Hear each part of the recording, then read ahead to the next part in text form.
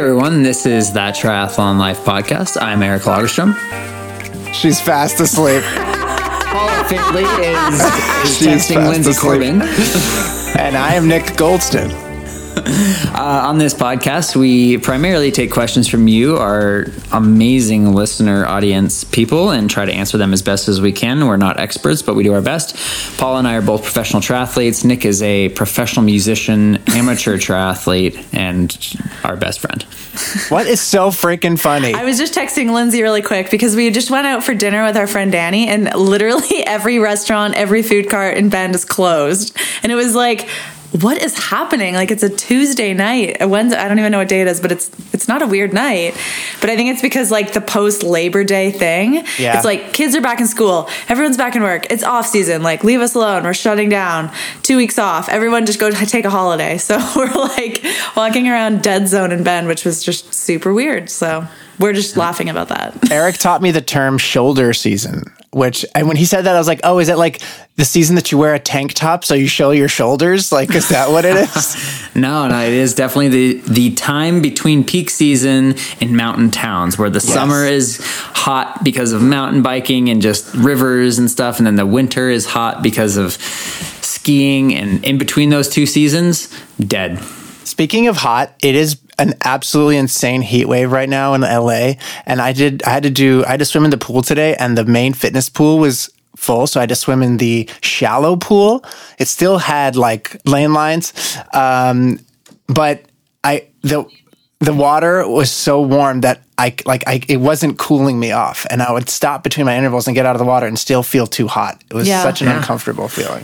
Well, that's a great lead into the Paula's big race that's coming up in Dallas, where it is going to be a similar water temperature. It's a sauna. I think it's maybe even in Kona too. I've never raced Kona, obviously, but I think people don't realize that the heat in the water can actually have a really big impact on the rest of your race. Because during that time, you're really not taking any fuel in. You're going hard because it's the start of the race, and you can come out of the water actually quite depleted before like this bike and run even start. So it's something to consider, and it's, you can be super dehydrated, especially at the end of an Ironman swim. Yeah. Like you were just talking about, Nick, for Wisconsin. If you come out and it's like been a hot swim, it can be super detrimental. Yeah. So it's a thing. Yeah, we're going to get to it later, but our coach was here with us, and one thing that he said was super interesting as they were testing Olympic athletes leading into the Tokyo Olympics, where the water was going to be super hot. They measured their core temperature through the course of like a triathlon simulation through the test event, and their core temperature was the hottest when they got out of the water, as they were finishing the swim, and as they were finishing the run. Like, that's when that's unbelievable. I would have never guessed that. Just because in the water, like, your sweat doesn't do anything. There's no way for you to shed heat. Well, I feel like the water is what's pulling away heat from you so quickly usually, but I guess opposite effect. If it's hotter than your body temperature. Yeah, you can't go anywhere. Yeah, so be careful with that in hot swims. Interesting. Well, so both of the boys are racing this weekend. Eric, you're racing in Santa Cruz, and there's going to be no concern about the water being too hot there. Although the water here in LA is very pleasant. Like, you could definitely do a non-wetsuit open water swim right now. I don't know how much colder it is in Santa Cruz, because for everyone who doesn't know, Santa Cruz is about a 5-hour drive north of LA. And on the west coast of the United States, the water comes, the current comes from the north. So the further you go south, the warmer it is. But yeah, it'll be quite warm, quite cooler in Santa Cruz.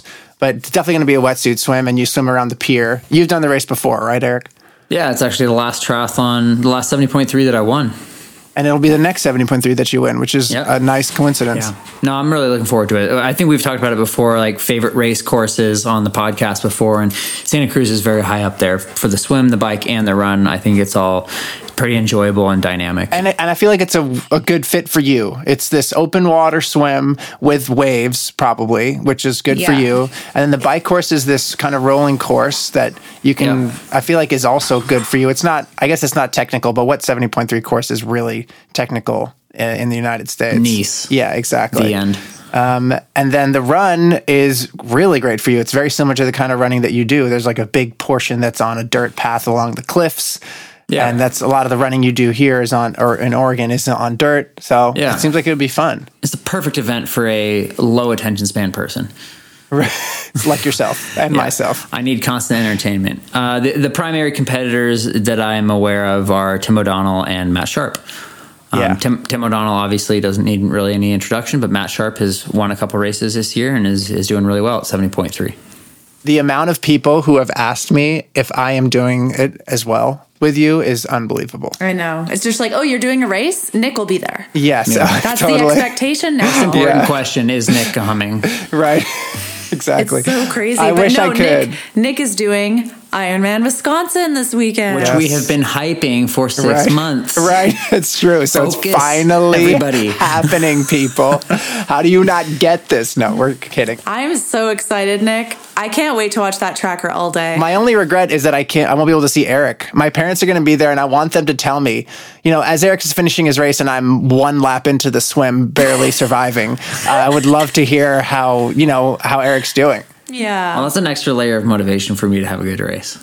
Yeah, because it'll motivate me. If they say Eric won, I'll cry real tears, and then it'll somehow fuel my bike or run or wherever I am at that point. Yeah. Nick, I think you might be partway through the bike by that point because of the time zone difference. Yeah, and I'm not. My goal here is to have a really good time, and I definitely don't want to just take it easy the whole time. But I definitely don't want to risk not finishing because I pushed too hard. Yeah. And just so like partially for me, but I assume for everybody else, to clarify, when you say have a really good time, you mean an enjoyable time, not a have a really good speed. Sorry.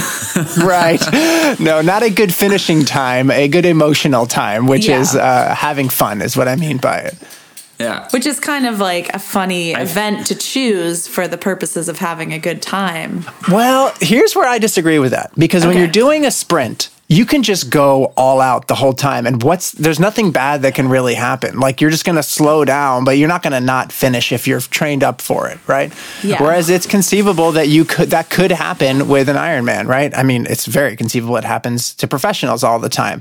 So my goal is to have a fun time in the sense that I don't have to push and be on that like mental limit for, 12 hours or however long it's going to take me. Totally. Yeah, I agree with that. And I'm excited. I mean, both Heather and Lindsay were the people who told me to do Ironman Wisconsin. I also have a few friends who told me it would be a fun course, and there's a lot of spectators out there. And I really hope I get to see a lot of TTL people out there, just podcast listeners. And yeah, Nick, you will. Also, I think you're ready for it. Like, you've been training hard and long, and there's there is definitely probably a learning curve to Ironman with nutrition and all this stuff. Like, it is a new thing for you, but in terms of like hours you've dedicated to training and stuff, it's pretty impressive. So a lot of people less prepared than you have finished Ironman. Yes, I agree. That's right. That's true. I definitely feel like the things that were within my control, I did at the best of my capacity.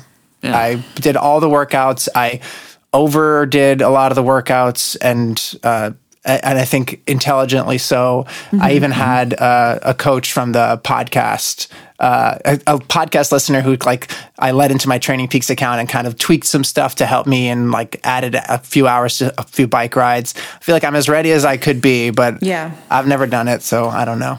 Dude, I feel like the only way that you could go wrong is like that conversation we had about like Malcolm Gladwell and pacing and everything. And as if there's a point in the race where you're like thinking that you should have been faster than you were or whatever, versus just enjoying the moment, that could like potentially make it not fun. But if you don't like get wrapped up in that and just take it for what it is. That's what I'm going to be trying to do, is not get wrapped up in that and just look around and realize that as hard as it is in the hardest moments, there's going to be a moment in my life 30, 40, 50 years from that day that I would give anything to be back in the middle of that race, suffering and being young and fit and, being in that exciting moment. Yeah, that's true. Well, if there's anyone from Ironman listening, that one is on the house. You're welcome. Yeah, exactly. You can take that little sound bite. Because that is gold. But yeah, I'm hoping, unlike when I race 70.3s, where I feel like I'm just so nervous about getting every ounce of performance out, I don't feel like I have that same nervousness. I'm more just excited to do this thing that started like 5 years ago when my dad and I were watching the Kona broadcast in a hotel room and we're just like, whoa, this is so crazy. I want to do this. Yeah. So rad. That's the journey. So hopefully it'll go well. And then Eric, hopefully your race goes well and we can have a big celebration all together. Yeah. Stay tuned for next week. Maybe we'll have the big celebration in Dallas, Texas.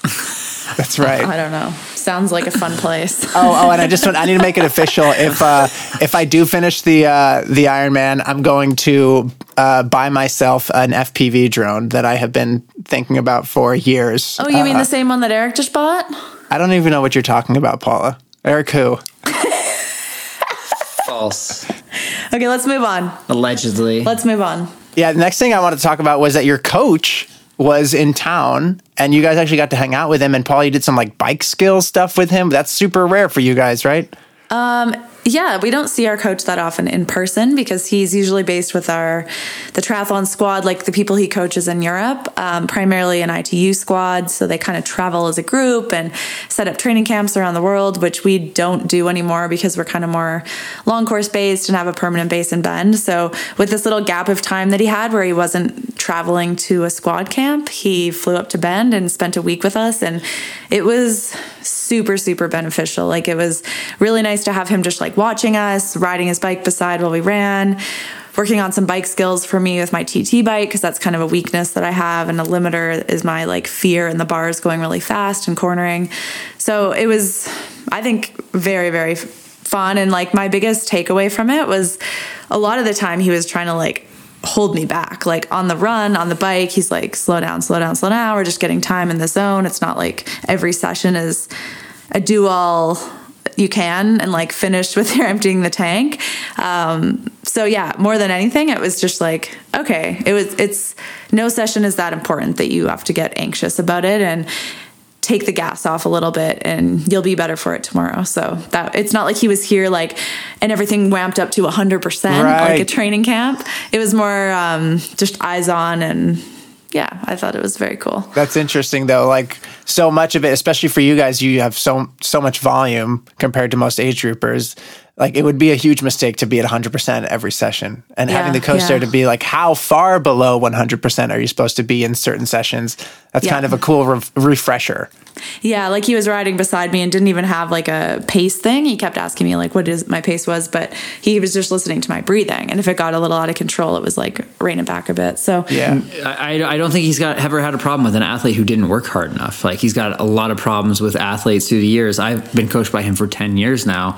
And the biggest issue with like high performance athletes is that we go too hard too often and get injured and get overtrained and everything. So yeah, exactly what Paula said. And like the biggest takeaway, or like a big thing that was, impactful and helpful for me is just like the amount of time that we got to talk to him and be around him. And now it's like I'm way less hesitant to text him if I feel like, oh, this workout's too hard that's coming up, or I'm tired, or I feel sick, or instead of just like, I don't want to bother him. I'm just going to suck it up. Yeah. Right. It was nice to have the personal connection with him now, because he is a human. He's not just a person that we're like WhatsApping every day, So having that kind of like refresher of him as a person was really nice. And I think now, like Eric said, I'll be less hesitant to text him about things like, oh, my frame is cracked. And I don't know, things that I would normally kind of pretend to have under control, like kind of use him as a sounding board for things that go wrong or whatever it is. Like a real, like a coach should be there for you. Yeah. And he always would be, but it was just, I was almost like scared of things a little bit. So anyway, but it was good. And we have a vlog coming out tomorrow, which will be one day before this pod comes out, with a video recap of like all the bike skills that we did. And I think the video is so cool. It's very different. Basically, he would drive me to the top of Skyliner, and then I'd have to ride aero down it, going really fast. Like I'm scared of going fast in my aero bars, but he'd be behind me in the car and I had a radio in my ear. So he'd be like, stay on the watts, stay on the watts. Tech. Yeah. And I'd have to be like pushing watts downhill, which is like my biggest weakness. And now riding today, I like rode every recovery interval and aero down that road and it was fine. So it worked. I noticeably made these huge gains of comfort on my TT bike only in 1 week. It's totally crazy. Yeah. Which is so relevant to I don't know if Dallas, I don't know if that course, I'm imagining it's mostly flat. It does have a lot of turns. Well, yeah, I saw 7 loops, I think. Definitely St. George. I also wanted to say that a few podcasts ago, we talked about trying to set up some kind of recycling thing for the swim caps, and we didn't really get anywhere with it. But Dennis from Form Goggles listens to the podcast, and he said, and we're on board with this, I'd love it if you could let your listeners know, for those racing PTO US Open in Dallas, bring your old swim caps to the Form tent in the expo. We've partnered with TerraCycle, who will recycle the silicone and latex swim caps. After listening to that pod, I thought, well, we at Form have the power to do something about it. So they looked into it, and this is a solution. So yeah, Love check it out. Check it out, folks. Bring your stuff to the Form tent, especially if you don't know what the heck to do with those old swim caps, and they get gross pretty fast. Yeah, totally. Okay, well, we're going to do something that we haven't done in a while, but it's one of the OG little games that we did on the podcast, and it's Paula's going to do some rapid fire. Rapid fire. Rapid fire is for Nick and Eric, and yes, rapid fires means like 1 or 2 word answers. Right? Okay, she's saying that because we were historically less than good at keeping it short, keeping it contained. Okay, number 1, what is your go-to lazy dinner? Paula cooks the pasta dish. I was going to say pasta as well. Okay. It's because I'm Italian. Yeah, pasta's easy. We do it a lot. I'm about to do it tonight after this podcast, actually. Do it, dude. Do it. You haven't had dinner yet? Nick, what did we talk about yesterday? I'm sorry. God, the judgment. Nick's racing an Ironman in a week, and he's not taking care of his fueling. Did a bike workout, and then I had to wash my bike, and then I had no time. Okay. Wash your bike is like so far below fueling immediately after the session. Look who's talking. Yeah, you know what? That's Eric that's replaces how important his chain halfway through his intervals because it needs a new chain every day. Yeah, well, I replace it right after I have a Cliff Bar. Okay, next. What is the best non-curse word, 1-word insult? Oh my God. I can't rapid fire that. Fred. What's it? A cotton-headed ninny muggins. Wait, that's not 1 word. That's okay. You can put some hyphens in there. Yeah, cotton-headed ninny muggins from Elf. Oh, okay. Yeah. Karen. This one's appropriate because Nick said he hasn't even had dinner yet, and it's 8:30 p.m. What time do you normally go to bed? 11:30. Like in bed? Like 9:15. Yeah, we're like a 9:15. Yeah, I was thinking about this yesterday as I was stupidly out on my motorcycle in the dark. I was thinking like, oh yeah, they go to sleep at like child hours. Yeah, dude. I mean, if you have a problem after dark on your motorcycle, we're not. Yeah, people to call. Next, what were you scared of as a kid? High school. I was pretty scared of the dark as a kid, which is funny because now I feel like I'm in like the 1% of like absolutely not scared of the dark at all anymore. Yeah. Funny. I was scared of fire, like candles. Fire. Everything. Super scared of fire. Really? Yeah. Still am, really. I wasn't a very scared kid. Yeah. Eric, were you? You don't seem like it either. No, I was literally just scared of like getting older in the future, like Peter Pan vibes. Oh, yeah. I've been accused of having Peter Pan syndrome in that same way. That's a syndrome? Well, it's a colloquialism, but yeah. Go ahead, Paul. Do you kill bugs when you find them inside or take them outside? No. You take them Every outside? life is sacred. Absolutely not. If at all possible, take them outside. Yeah. Except for the flies that Eric swats like they're the devil. Flies are not bugs. They're less than bugs. I guess mosquitoes. There's no way to take a fly outside. Or a mosquito. Let's Can be you real. imagine? Like, I'm just going to catch I'm this not mosquito. taking mosquitoes guy. outside. If I could, I would. I don't like killing anything. I love killing mosquitoes. Yeah. Cannonball into the pool or dip a toe in first? Oh, cannonball, of course. Yeah, toe is pretty counterproductive. I'm a toe dipper.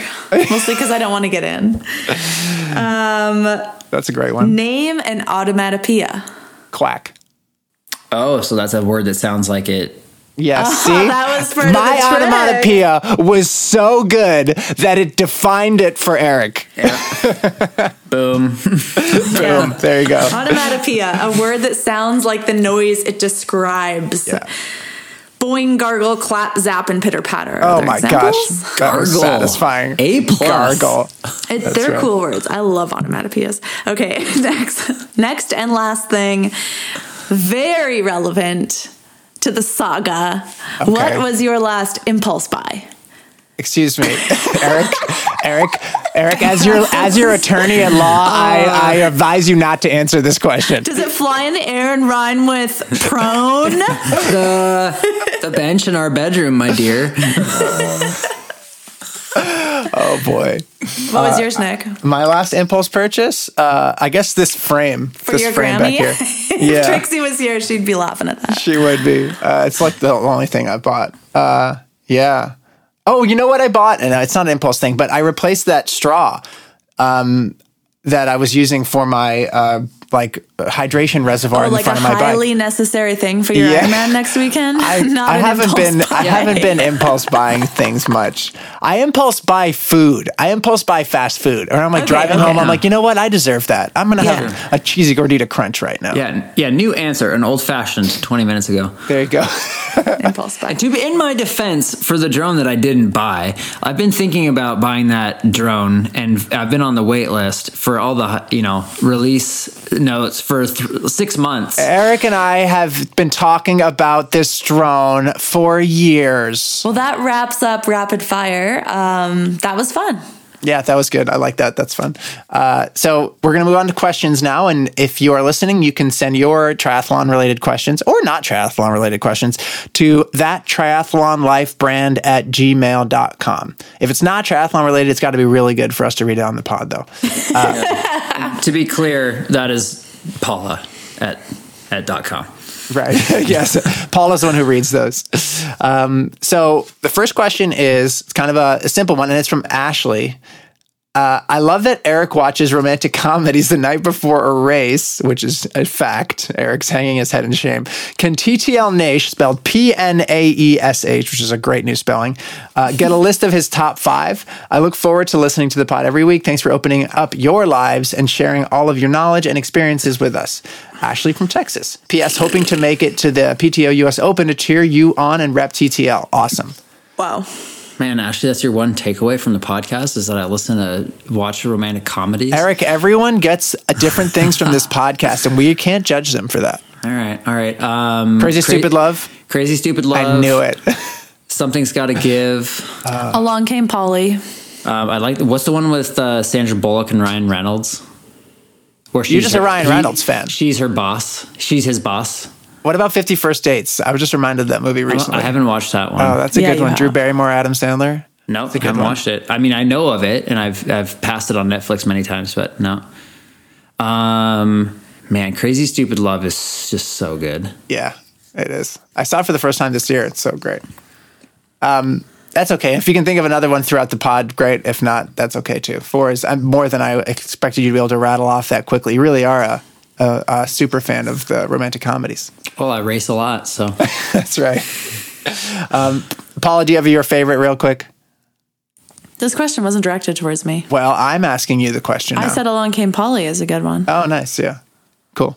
But I don't love watching movies twice. So I would love to watch a new one because otherwise I just get kind of bored and I start looking at my phone and then I start thinking about the race and it's counterproductive. Right. Which is getting Sarah Marshall. Oh, so good. And also, I love Stranger Than Fiction. Have you ever seen that? It's with Will Ferrell. Such a great movie. It's a little stranger, but yeah. Yes, it is strange. Okay, next question is from Mitch. I want to plug an A race for 2023 and would absolutely love your feedback. We live in the prairies in Manitoba and would love to stay in North America and make a family trip. If you were to choose a first 70.3 as a great experience, which race comes to mind? They are a beginner, 2 sprints this year. Ironman site is convenient to browse, and I don't know many races outside of their bubble, but I think they're open to races outside of Ironman. And are races like the PTO Canadian Open in Edmonton back in 2023? Would races like Escape from Alcatraz put a beginner on their ass, etc.? Thanks again. Keep kicking ass, Mitch. Yeah, the PTO Open will be in Edmonton and in Dallas, and I think they're fun races, like newer, less people, but a cool distance. 100K is a really interesting distance and a little bit lower price point for the entry fee. Yeah, a lot But if lower. you're looking for ultimately like a cool destination race, that's a different thing, like a family vacation type of thing. I might not necessarily choose Edmonton for that or Dallas, but Escape from Alcatraz is very cool. The downside is that it's a lottery system, so you're not guaranteed to get in. I would say as far as Canada stuff goes, Victoria 70.3. Yeah, Victoria's really cool. Tremblant Blanc's really cool. My first reaction was to say Santa Cruz, except for I just booked Eric like the world's crappiest hotel for $500 a night. Like, it's not affordable. So that's not a great place for a family vacation. Is any Ironman? I don't know. It seems like hotels have just gone up. Santa Rosa would be so expensive. Oceanside would be so expensive. Yeah, everything's expensive. Oceanside was better though, because I did look at a lot of Airbnbs there. That's another fun one actually. Oceanside's cool. Yeah. But it's so hard. It's like you have to balance the weather versus like the family friendliness versus the affordability factor versus like all the time of year. You know, there's so many things. You kind of have to narrow it down. Well, I never did it and I've never been there, but I remember when I researched it, I got very excited about it for Victoria. I thought that was such a cool race. And then you keep it in Canada too. Yeah. Which is cool. Yeah. It's very pretty. Yeah, do that. Plus side of Oceanside, Disneyland's nearby. Oh yeah. If you're going with family, that way you can throw away even more money. Yeah. I do love Disneyland, though. Well, hopefully that helps, Mitch. Next question from Reed. Hey, y'all. I had a question for Eric about mountain bikes. I'm currently a triathlete looking to get into off-road and long-distance mountain biking. Like he's saying, like Leadville, stuff like that. But I wasn't sure the best mountain bike to get for cross-country / trail endurance rides. I live in Colorado, right by the foothills, so plenty of trails to train on. My other question is if you all had an update on when Wahoo would be releasing different color options on their watch. I can't find any info online, but saw they sent some prototypes to you. I don't think Wahoo is making them to sell yet. And I think it was like kind of a limited like pro release. Got it. Sort of. They didn't, at least didn't tell us these are coming out soon. Yeah. So if they are, we don't know. But I love the white. But this is the reason I like this question is because after riding with you and Curtis, I realized that 99% of people should be getting short travel full suspension bikes. People do not need these like trail bikes and these endurance bikes unless they're doing big jumps. Yeah. Right? Yeah, like the riding you and Curtis do was like you guys were doing jumps and you were hitting trails hard and going down and going up and down them fast on these like cross country bikes. Yeah, I mean, a bigger bike is going to be more forgiving, and if you live somewhere that has a lot of routes and stuff, like you might want more travel than we have, but you can definitely get away with less travel. And the upside of it is just that a cross-country race bike is going to be lighter for pedaling up hills. And that is, at least for me, like not having to drag a super heavy bike uphill has a high impact on my happiness. Yeah, agree. So, yeah. And if you're trying to race like Leadville, it seems like you wouldn't want to. Yeah, almost a freaking cyclocross bike, you know? So the bike that I ride that I love is the Specialized Epic. I have the S-Works, but they have non-S-Works versions of it. It all works the same. It's 100 millimeters of travel. And then if you want something that's a little more quote-unquote fun and can handle more rooty situations, just staying inside of the Specialized family, they have the Epic Evo, which is a 120 millimeter travel bike. And that's like at the top of my list of something that I want to get next year, just to be able to like do certain downhill trails. It's slacker head tube angle too, right? I mean, I don't think it's much slacker. Like going into 2022, I believe they made the standard Epic, a lot slacker head tube. Oh, okay, got it. So like the Epic that you rode, which is like a 2016 Epic, my old Epic versus the one that I have. The one I have massively slacker head tube and i.e. better downhill. So yeah. Yeah, I don't really know a lot of the other bike lines that well, but that's kind of what you're looking for. A 100 millimeter travel bike is typically going to be lighter and better climbing uphill, and 120 I think is like the sweet spot of great downhill, great uphill. Yeah, every bike manufacturer will make a 100 millimeter dual suspension bike, right? I mean, it's certainly not the hot item right now. Down country, like 130 travel is probably like the hot item, but like I said, I mean, if you value lightness uphill, 120 I think is a great area. Cool. Which is, I think, like the Santa Cruz Blur or something. Oh, yeah. It's like another bike that fits into that category. Just look for that. Just look for 120, 130, I think. I wouldn't go over that if you want to pedal uphill ever. Right. Well, thank you for that question, Reed. Next question is from Pete in Yorkshire, or Yorkshire. Do we know? I think it's Yorkshire. I think it's Yorkshire. Yorkshire. Pete from Yorkshire says, Nick, as one of your 1,000 strong Strava followers, I've followed your Ironman training, your workouts, as well as the photos have been inspirational to follow. And you're the most exciting person on my feed by far. I don't follow Flynn yet, though, he says. Best of luck in Wisconsin next weekend. You'll crush it. My question for you as you taper is what have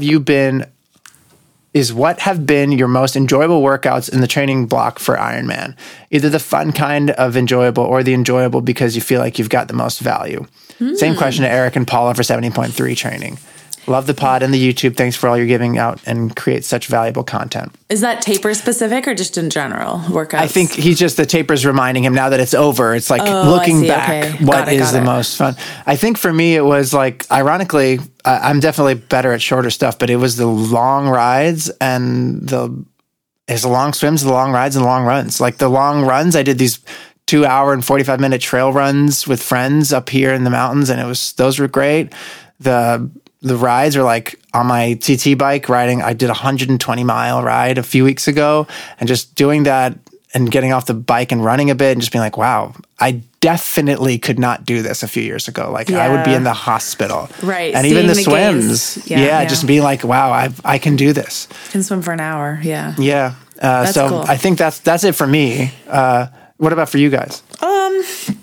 I definitely tend towards liking the run workouts the best, like fartlek runs, 6 minutes on, 2 minutes off, 3 minutes on, 1 minute off, whatever that is, because they're a little bit less structured distance-wise, so there's some flexibility to go faster or slower depending on how you feel, and you could definitely, with our coach's schedule, see improvements weekly because our schedule remains fairly similar week to week.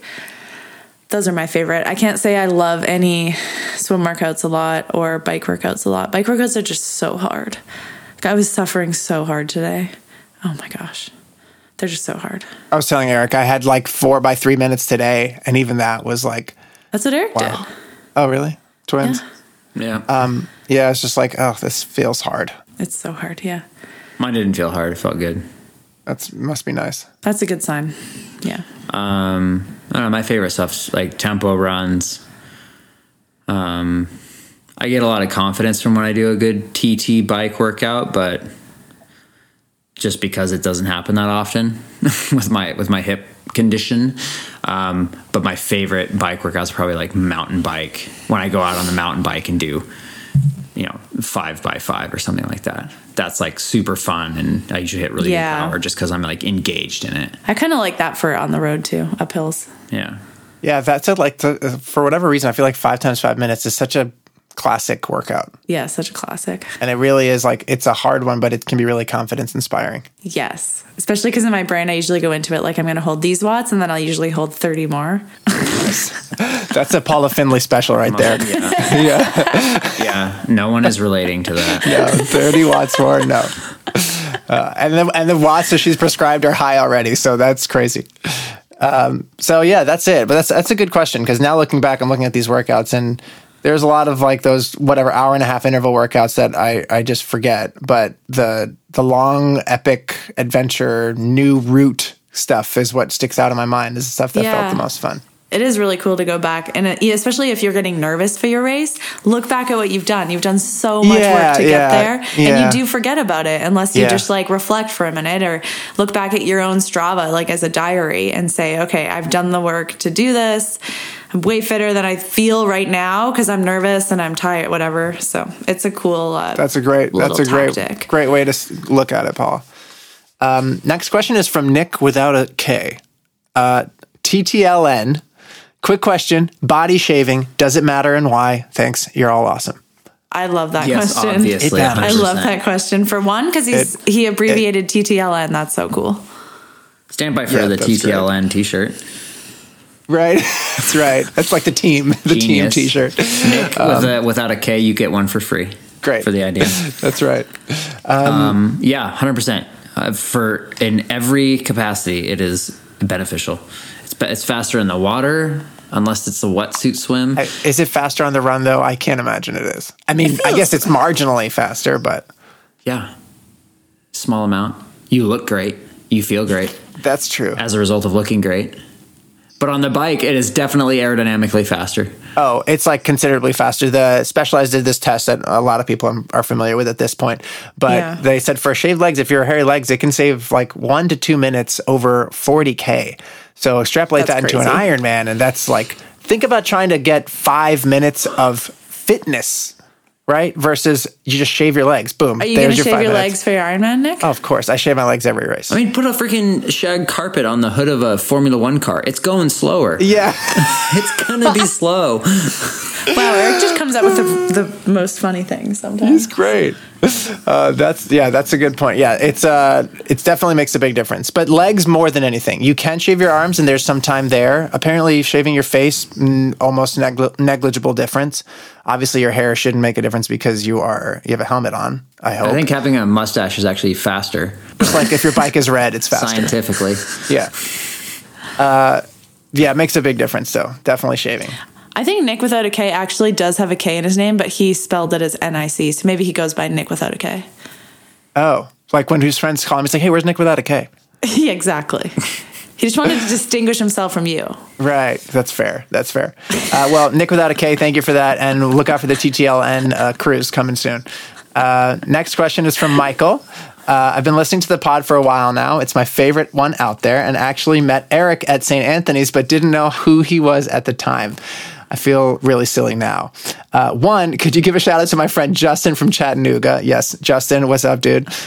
Number two, how do you get your pro card? Not sure if elite license is the same for triathlon, but I've tried to find things on the internet with information, but haven't been successful. Good luck in your upcoming races. Michael, do you guys know the actual thing here? How snobby is it that we don't even know? I know how it was. I know how it was when I got mine, and that was you had to go to a race that had a professional triathlon associated with it. So if you went to like the Lifetime LA triathlon or whatever, that race for the pros had to have $20,000 minimum prize money. And then as an amateur, you would have to basically win that race. And that would qualify for you. And then the other ways were if you got like top 3 at collegiate nationals, or if you got top 3 overall at age group nationals, that would qualify for you for your pro card. Isn't there also like a percentage of time within the pro field? Yes. In addition to getting that top 3, you had to be within 7% of the winning pro. So it's time. Actually pretty hard. It's not easy. It depends where you are. Yeah. It's certain races, it's extremely hard. At other races, I mean, that's why you see some of these pros who are getting beat by age groupers consistently. Yeah. That's the thing. It is challenging, but still the jump from like accomplishing that to being a successful professional triathlete is a huge jump. So I think it's fair. For sure. But how hard it is. I also think that people recognize that. They're not getting their pro card and expecting to go win a pro race. There's so many benefits to racing professionally. You can sign up for the yearly fee and enter any race you want. With Ironman. You start on the pro wave. Like there's a lot of logistical things that are easier racing professionally. So I'm not really opposed to people who earn it. No, I'm not either. Some people want to be a big fish in a little pond, and some people want to be a little fish in a big pond. Yeah, the flip side of it is that you're now racing against professional athletes, so there's a much higher likelihood that you're going to be out there completely by yourself for 4 hours. Yeah, or even like the excitement of winning your age group is cool. Like I think if I was an actual age group athlete who had a job and had a family, it would be more fun for me to win my age group than to come 15th in a pro race, but everyone's different. And I think someone else would say the exact opposite. They'd be like, I'm sick of winning my age group. I'd rather be 15th in the pro field. Yeah, maybe. And like see how I measure up against them. Totally. Yeah. Interesting question. Yeah, that's interesting. And I looked it up, and Eric, it's pretty much what you said. You could place top 10 overall at Amateur World Championships, or ITU or Kona, place top 5 overall at USAT Age Group Nationals, place top 3 overall at Amateur at a qualifying race. And a qualifying race is defined as any race that has corresponding elite race with a prize purse of $20,000 plus. Wow, Eric really knows it. Exactly. Yeah. And finally, in order to keep your pro license, you have to re-qualify every 3 years of a pro licensure. To do so, you must finish within 8% of the winner's time at a race offering a prize purse of $5,000 plus. Yes, that should take absolutely no effort at all. So it's not a risk unless you just are injured for 3 years straight. Right. Right. Yeah. So interesting. Next question is from Tyler. What's up, TTL Nation? NAESZ. It says people from Poland will get that spelling. LOL. Sorry, Eric. My question is about training breakdown. By the way, I love this narrative of everyone saying TTL Nation, Eric hating it. It's so wonderful for me. I'm it's over beautiful. it, everybody, but continue entertaining us. No, he's not. No, he's not. Keep it coming. He's pretending so that we'll stop. It does keep me awake at night. My question is about training breakdown for your weakest event. For reference, I did my first 70.3 and finished under my goal of 7 hours. Congratulations. I love the sport and I'm using it for weight loss after playing college football. I'm 260 pounds currently and fairly muscular. My swim was 39 minutes. My bike was 246, but my run was almost 3 hours.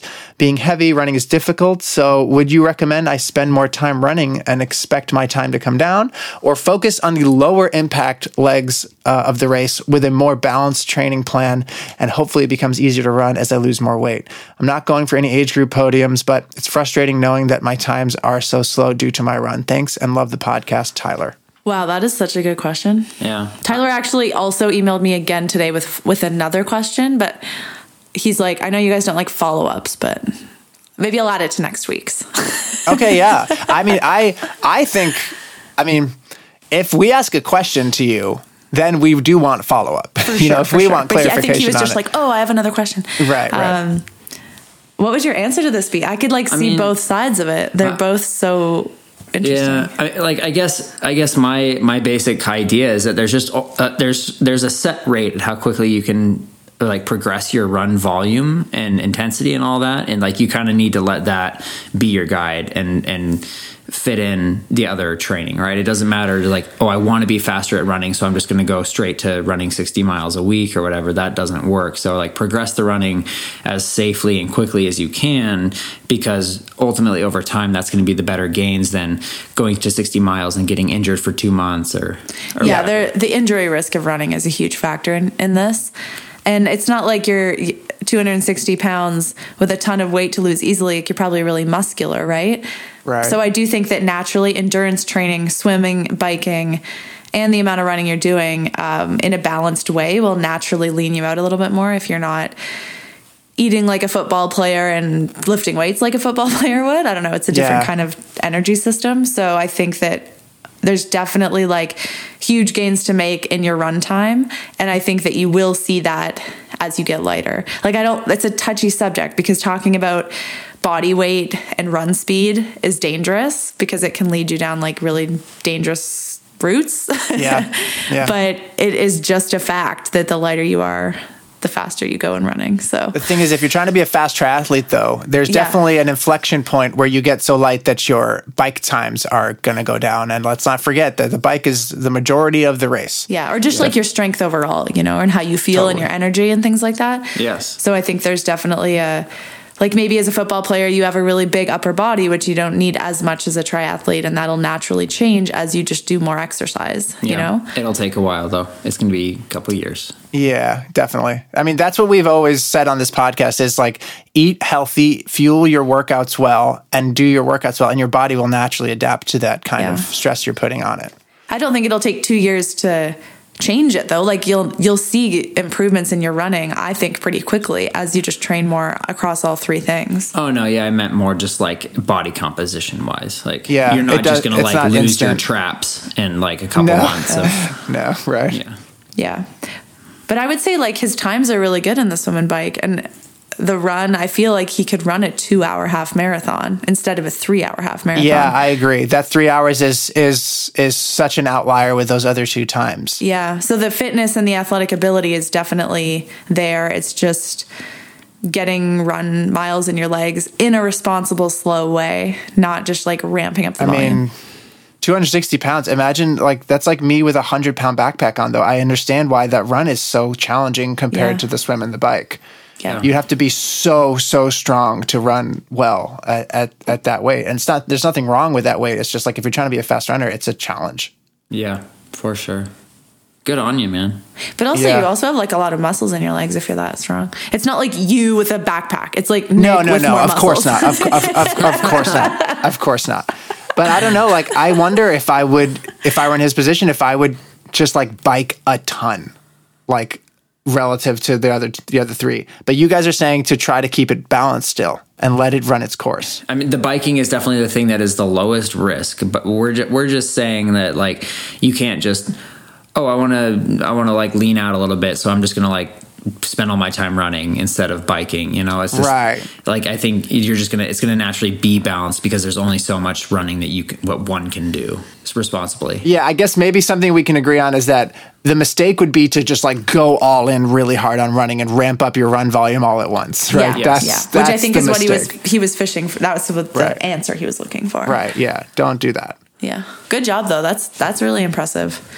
Yeah. Email us when you get your run down to 2 hours. I don't think it'll take that long. Yeah. I'm impressed. And then our final question, and this one is kind of a philosophical quandary here. It's from Sean, and Sean says, "Hi, I would love to hear collective opinions on this pool etiquette question, both from the pro and amateur perspective. There are a lot of pros who swim at my pool. She's in Boulder. I'm trying to summarize here because there's a lot, as well as a lot of people who are front of the pack age groupers and qualifying for worlds, etc. Yeah. If I am swimming in a lane with one other person and we have split the lane and someone else inevitably comes up and asks, 'Do you mind if we circle swim?' is the correct answer A, yes, I'd prefer to keep it the way it is as I am slower than most and would really like to get my workout in.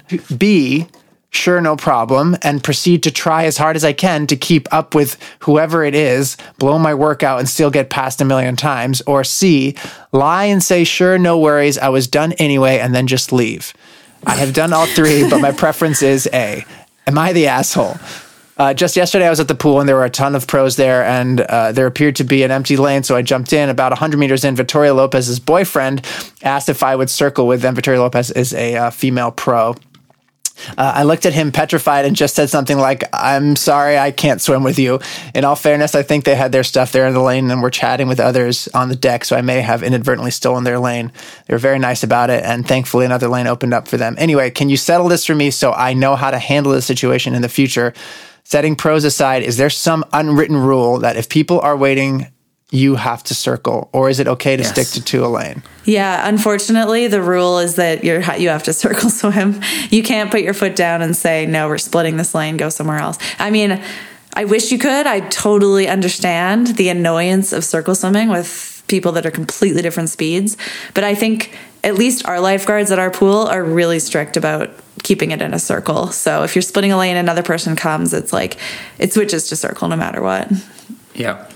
I think when someone asks you, is it okay if we circle swim? That's kind of a rhetorical question. Yeah, I agree. You're not allowed to say, you can't say no.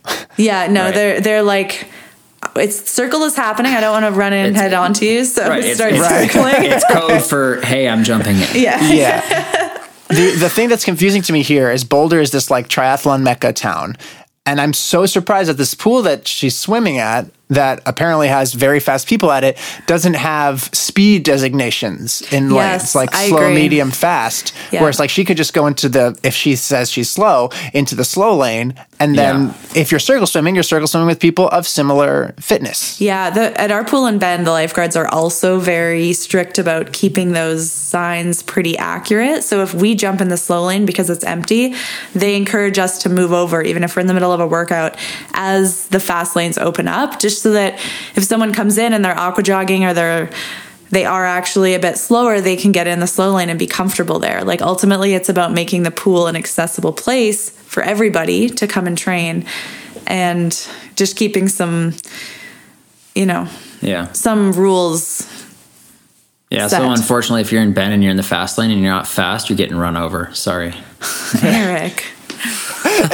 Well, it's really tough. I sympathize with this person because it sucks. There's like no good on. I was making a joke, but there's no great thing because we do have the slow, medium, and fast. But then like the people who are fast, like somebody faster shows up, or like the medium lane has nobody in it, so we jump in the medium lane, and it's just it's hard to keep it all rolling, and you never quite know what to do. But ultimately, if somebody shows up and wants to circle swim with you, you kind of have to roll with it. But on the flip side, as a pro, if we show up with like Heather, Lindsay, and Andy, and there's one empty lane and then like two slow people splitting a lane, we're not asking them to circle. We're all just going to go in a lane until something else opens up. Yeah, like we'll usually, what we'll do is we'll ask one person as they come to the wall, like, hey, do you mind scooting over one lane so all four of us, can you go over there and split with that person so all four of us can circle swim together? Because ultimately, I think it's more annoying to be the passer than it is to be passed. So if you're the faster swimmer getting in, I'm never asking a slower person to circle. Like that's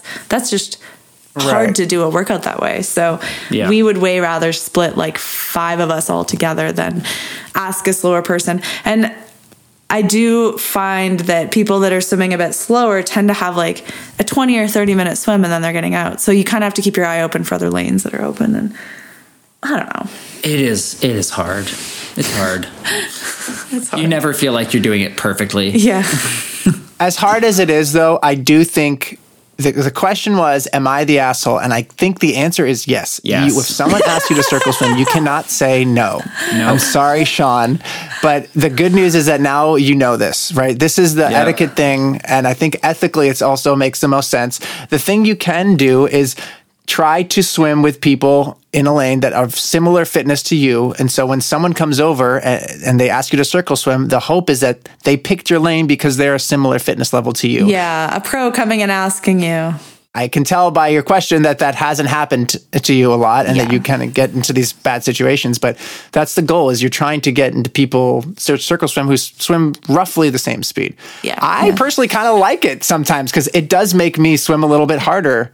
Just like it has a little bit of a race dynamic to it. It makes it a little more fun. Yeah. Ultimately, you can spin it that way. Yeah, ultimately the key here is flexibility. And if we get in the pool and like we're supposed to be doing hundreds on the 130 and we see Jimmy's coming back around, like we'll go 5 seconds early and try to not, make him pass us and then repass him. And, just like you got to be flexible. And ultimately, at the end of the day, that is not going to affect your Ironman in 4 months. Talking about the faster person. Just talking about like working, like getting out of the way once every 200 yards or like going a little bit early one time. Yeah. That's not going to be the deal breaker, Yeah, it's about like being flexible, everyone being flexible and making it enjoyable and not, if you are a pro getting in, don't do it in an angry way and start doing butterfly and like be super annoying. Right. Okay, I have a follow-up question here for both of you. Let's say you are circle swimming with someone and you're right behind them and you come up to the wall and they don't let you go in front of them. Do you continue to swim behind them slower than you should? Do you try to pass them within the length of the lane, or do you wait until they're further enough away that you can still go the speed that your plan has you going at? 100% pass them. Yeah, you just pass them. Yeah, is that okay though? Because I've done that a few times. I'm like, is that with ease? No, Nick, that's it's hard because if you're swimming faster than someone and you're in their draft, you're literally like not swimming. You're just like sculling behind them. Yeah, it feels like you're barely working. Yeah, so you kind of have to go around them. And I don't think it's necessarily the slower person's responsibility to stop at the wall for you. Necessarily. They usually do, but if they don't. So like the way that it works on like a swim team, if somebody touches your feet and you're approaching the wall, it is like your thing to like do your flip turn more to the right side of the lane. The person behind you is going to do their flip turn more to the left side of the lane. You might still push off at the same time, but now that person kind of has the right of way to the right of the lane going back the other direction. Yeah. And you slot in to draft behind them. Yeah. That is how it should work. Yeah, like tap their feet. So like ideally that's what will happen is I'm passing somebody. I thought if you tap your feet, they just wait for you. That's what I'm saying. That is the gold standard.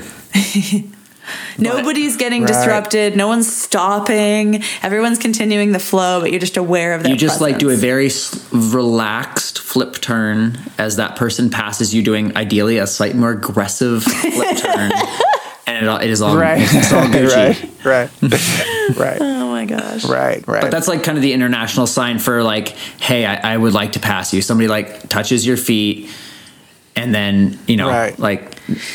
Yeah, I do. They're probably going to try to come by on your left soon. The reason I thought this question was so good is because I feel like the level of like angriness at swimming at the swimming pool is so absurd when you're trying to like share or get someone to stop for a second. It's like people go there and they just want to be like in their own Zen bubble and have their own lane. And that's not realistic all the time. So it just can really make people grumpy. And we've had some super like, not negative interactions, but just like people rolling their eyes and people getting pissed at us. And it's negative for everyone involved when that happens. So I think like the thing to keep in mind, like Eric said, is it's like, it's not do or die. You're at the swimming pool, try to be flexible. Everyone, not just the slower people, but the faster people too. And just make it a fun environment. Nobody really likes swimming. Right. We all hate this, obviously. So let's hate it. Let's hate it in peace. Like none of us want to be here. You're here to exercise. We're here because we got a race. Like, let's just make it work. Right. I wanted to tell the story of my best ever experience asking someone if I could split a lane with them. So I was at the pool in Santa Monica, and I asked this lady who was swimming fast, but I was like, do you mind if I split with you? And she was like, she lit up. She was so smiley. She was so nice. She's like, of course, I would love it if you split with me. And then I see she has a Red Bull cap on, and it was Natasha Bodman, who has won Kona a million times. The only reason I found out was because she said she was Swiss, and I was like, oh yeah, it's like, you know, Daniela Ryf winning Kona a bunch of times. She's like, yeah, she's about to pass my record. And I was like, oh. Wow. And she was nice about it. That is so cool. She was super nice. She was super nice. Yeah, she was super nice. Her whole thing was like every Kona victory she's ever had, she was smiling the whole way. That was like her thing. Oh, really? Okay, that's cool. Oh, yeah. Go watch any video of Natasha Bodman winning. She's smiling literally for 180. So the entire freaking thing. She left a mark on me, and now I'm always extremely friendly to people when they ask me if we want to split our circle. I even did it to the lady today who was because I was in like the shallow pool, so it's like if you stand up, it's waist high. She had her shoes on in the pool doing like aqua walking, but we were having a great time together. So a quacking. That's a good onomatopoeia right there. What are you doing? I'm a quacking. That's what it sounds like. That's right. Oh, funny. Okay, well, thanks for that question. Yeah, did you have anything you wanted to add to that, Paula? That's the last one? No, I think we've really exhausted that question. That would have just been like a tangent on the tangent on the tangent. Well, I love tangent on tangent on tangent. That's my favorite kind of tangent. No, that really is not that. It's not that important. Well, that's all we got, guys. This is the last pod before some important races for the boys here. And soon enough, Paul will be racing PTO US Open. Is that what we're calling it? Yep. Yeah. I don't know. Yeah. I'll be racing on the surface of the sun. Because I was calling it PTO Edmonton, and that wasn't right either. That is not right. Yeah, that is definitely not right. PTO Paula's parents' house. Yeah, exactly. Yeah, no, PTO Edmonton, PTO Dallas. I don't know. They all work. It just feels strange saying the US Open. Asterisk triathlon. Yeah, not golf, not tennis. That's why I was like PTO Dallas or PT. It's like the Canadian Open. Really? It's kind of cool. It's cool, but it's also a thing already. If you're racing Santa Cruz this weekend, Eric will be there, hopefully in great spirits and doing well. If you're in Madison this weekend, I'll be there. If you see me, feel free to come up and say hi. I would love that. I'll be there with my parents. You can, if you see two old people wearing TTL swag, you can be sure that they're probably my parents. So you can go up and talk to them too. They're very friendly. My mom's has a heavy Italian accent if that gives it away. You have the best mom. She is wonderful. That's it, guys. We will see you all next week. Well, I guess we'll hear you all next week, or you'll hear us. Oh, whatever. But yeah, we'll talk at you next week. That's right. We'll talk at you next week. Thanks for listening, guys. Talk to you soon. Thanks, guys. Bye. Bye.